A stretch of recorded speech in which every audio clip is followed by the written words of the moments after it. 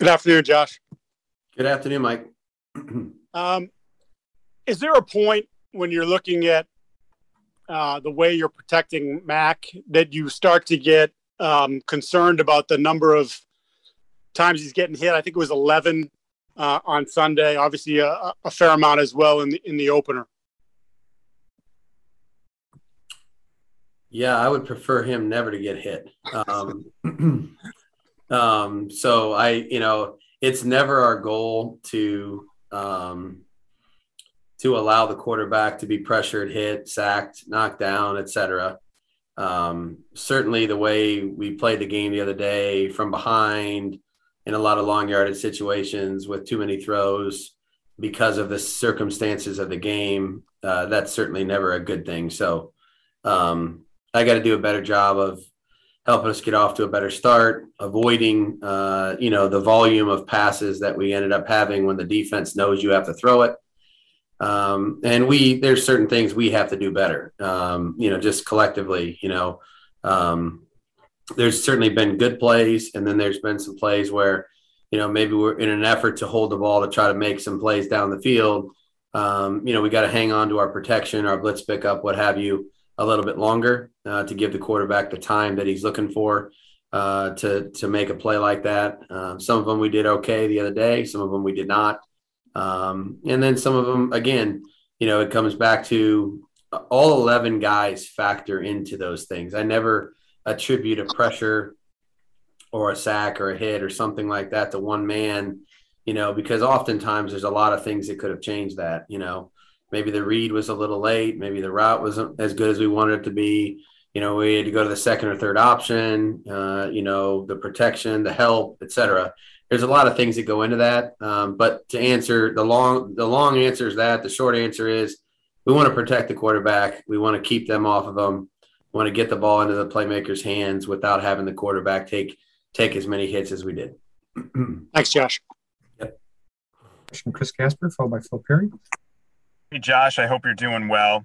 Hey, Chris. I just want to ask you, you've worked and had success with a number of quarterbacks throughout the course of your career. And I was just curious, in your opinion, how much of it is nature versus nurture? I mean, obviously, you look at Tom Brady and the career he's been able to have, and who had success in 2008, bringing along Matt Castle. So how much of it is just, innate in terms of what guys are capable of doing, and how much of it is you can coach them to get to a certain level? I think the players always deserve great amount of credit for any success that they have.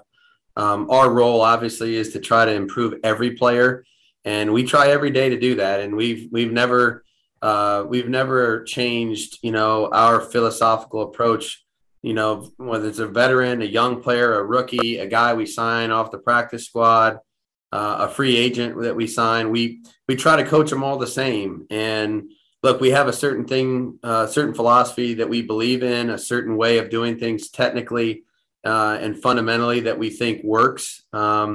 It's not always what they're used to or what they've known before, certainly not with college players coming in. But I think they have to have skill. They have to have aptitude. They have to have toughness. It's hard to play in this league if you won't work hard at your craft. And so all these guys, they have, usually when they get to this level and they're playing a position like quarterback, they have all those things. You might try to help them and direct them in a certain way. Hey, this is a good time to get ahead on this during the game week or what have you in terms of their preparation. And you always want to try to find ways to help them out fundamentally, technically, schematically, give them a chance to be successful. So we're always going to search for that. But I certainly would not take away any of the credit from the players that have had success at that position. Seems like every coach that's been considered a good coach has always had a good quarterback. And, the chicken and the egg, the quarterbacks are great players. And look, they played quarterback in high school and college for a reason. It's one of the most difficult positions in all of sports to play. I was blessed to coach, the best one that ever did it, in my opinion, for a long time. And I learned a lot from him along the way, obviously, and certainly try to apply that every day as I go forward. Thanks, Josh. You were a pretty good quarterback yourself in high school. I did the best I could. Thanks, Chris. Next question, Phil Perry, followed by Evan Lazar. Hey, Josh, you just called him the best to ever play, in your opinion, but how strange will it be to compete against Tom this weekend? It should be a lot of fun. We're obviously very good friends and close, and that should never change. And I know he'll be excited to compete and come up here and try to win and play his best game. And we're preparing to try to do the same thing. So, I've coached against a lot of people that we used to coach, a lot of coaches that I've used to coach with. There's always an added sentiment to the game emotionally. I would not expect this game to be any different. I know what the atmosphere will feel like on Sunday night. I know he'll be ready to go. I know we'll be ready to go. And hopefully we can put our best performance of the season out there and compete as hard as we can to try to win. Josh, and just knowing how much you do about teaching new players an offensive scheme or an offensive system, how impressed have you been by the way Tom has played in Tampa Bay? I'm sure there are some things they do that are similar to what he was doing in New England, but a lot has been made of the fact that he's the one who has kind of adapted to what's going on down there. How impressed have you been by that? Super impressed. Not surprised. I think there's a difference between those two. Obviously, I would never put anything past him in terms of accomplishing anything in this game. And so it doesn't surprise me at all that he's been able to go down there and acclimate, and play the style of football that they're playing, and to play it as well as he's playing. So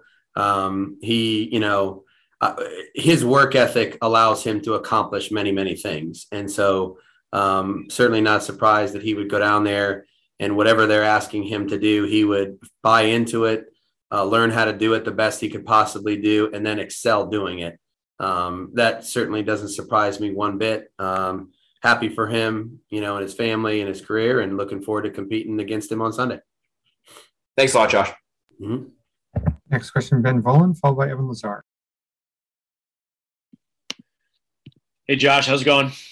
Good, Ben. How you doing? Good, man. Quick question, two quick ones. First, I'm curious, given how much you do know about Tom Brady, are you helping the Patriots defensive coaches this week in the game planning? I think they got that. They got that department covered. We got our work cut out for us. We're worried about the defense, So we've been totally immersed in trying to figure out this Tampa Bay defense and how to block the front, get the linebackers covered up somehow, some way, and figure out all the things that Todd does on defense. So I've left that to them for now. And a quick question about Mac. It seemed like not all of the hits and the sacks and the pressure were on the offensive line. Some of it may have been on him, not finding the clean window or not being able to avoid it. Is that something you can work on with him, or is that something that's just kind of innate? Absolutely. I think there's a lot of things. Mac learns something every day, which is true for all rookies and young players in our league. I mean, there's things he'll see tomorrow in practice that he's never seen. There's things he's going to see Thursday and Friday in our preparation that Tampa does that nobody else has done that we've played this year. So every game's a great opportunity and a learning experience for him.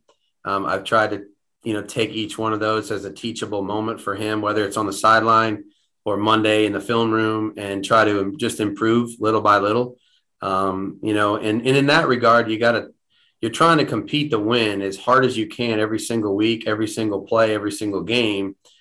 And at the same time, I'm trying to take a little bit of a long approach in terms of you can't give him everything that somebody else took 5 or 6 years to learn, in 4 or 5 months. It's impossible. And so there's not enough time. So he learns things every week. He does a great job of categorizing those and compartmentalizing what he sees and what he's learned from week to week, day to day. But there were definitely things on Sunday, and there has been the first 3 games period, that he saw that once he saw it, he realized what it was. We talk about it, try to make the correction, and then hopefully as we go forward, he'll make those corrections if it comes up again. All right, thanks. Yeah, thank you, Ben. We'll go two last questions, Evan Lazar and Phil Perry. Hey, Josh. My question was kind of along the same lines as Ben, and just with the protections, I was curious, how much can a quarterback help his offensive line with, how far he's dropping in the pocket or moving around the pocket to kind of keep himself protected? He's part of the protection. There's no question, and we've always taught it that way. Where it's not just their job to protect him wherever the heck he wants to go. They're trying to protect him where they believe he'll be, and then he has to move and manipulate the pocket to allow the blockers, whether they be tight ends, linemen, or backs, to block the rushers, blitzers, what have you, in a manner that allows him to continue to read the play out. So it's not each play is kind of different, each drop, each pocket could be a little different based on what the defense does. Sometimes they're slanting, sometimes they're blitzing, sometimes they're dropping 8 guys. So the pocket could look a lot different based on what the defense chooses to do and what kind of protection that we're in. So I think we're just trying to work on continuing to try to work together as a group on that and as a unit to keep the quarterback safe and help the linemen and the people that are protecting, help them do their job the best that they can as well. And also just one quick other question. Over the last year plus, we've seen you guys maybe use a little bit less pre-snap motion than what you did with Tom. Is that like a chemistry continuity type of thing? Is it not putting too much on everybody's plate, or am I just looking way too much into that? Probably maybe looking a little bit far into it. We haven't done anything different in that regard. Some games we choose to motion more than others. I think that's probably, fairly consistent throughout the course of the league. Sometimes you want to try to, maybe there's something that you're doing with the snap count or what have you that, precludes you from using motion a little bit more. Sometimes you want a better look at the coverage or whatever. There's a lot of reasons why you could or couldn't use it. But there's no ulterior motive on that. I mean, we still motion. We want to motion. Try to use motion to help your team or help your skill players gain an advantage if you can. And so that would, continue to be the case at some point. Thanks, Josh. Yep. Final question, Phil Perry. Round 2. I just saw nobody had their hands up, so I just figured, hey, let me jump in here, get in the mix. I did want to ask you though about Mac and his, maybe what you've noticed, Josh, of his emotional response to losing a couple games early in the season here. He obviously had a lot of success when he was a starter there at Alabama. That team won a lot of games while he was there. And I'm just curious, we noticed right after the game, he was sort of sitting down on the bench and had his head down. And what have you noticed in terms of how he's responded emotionally to what he's seen thus far this season? And is there anything that you take on as part of your responsibility as his coach to kind of help him and his attitude to be where, everybody there would like it to be? I think that these are all new experiences, win or lose. And so he's dealing with all of that as we go week to week here. We have a good practice. There's an emotional response. We have a practice that's not our best. We have to handle it a certain way. And again, I think my job in that regard is no different than it would be if I was coaching a specific technique or fundamental that he was doing on the field that I wish was a little different. Just try to give him some guidance and wisdom about handling, a protection or handling an outcome, and look, no two guys are going to handle everything the same. And I don't want them to be robotic. I don't want them to be, they don't have to all be identical. But, usually the biggest thing about this game is it's a long season. There's a lot of work that goes into each game, each preparation. You're going to have some adversities. You may have a bad quarter. You may have a bad day. You may have a bad week. It doesn't mean you can let that snowball into a bad month or a bad season. And so just taking as much as you can from each opportunity to learn. The adversities are sometimes our best teachers. And, you know, like Sunday, for example, when you don't play well enough to win in this league, you don't win. And so, you know, being able to accept that, not because you like the result, but because you understand the process that led to the result wasn't quite good enough. And so being able to do those things as he moves forward and matures as a quarterback in our system and in this league, I think are going to be important for him.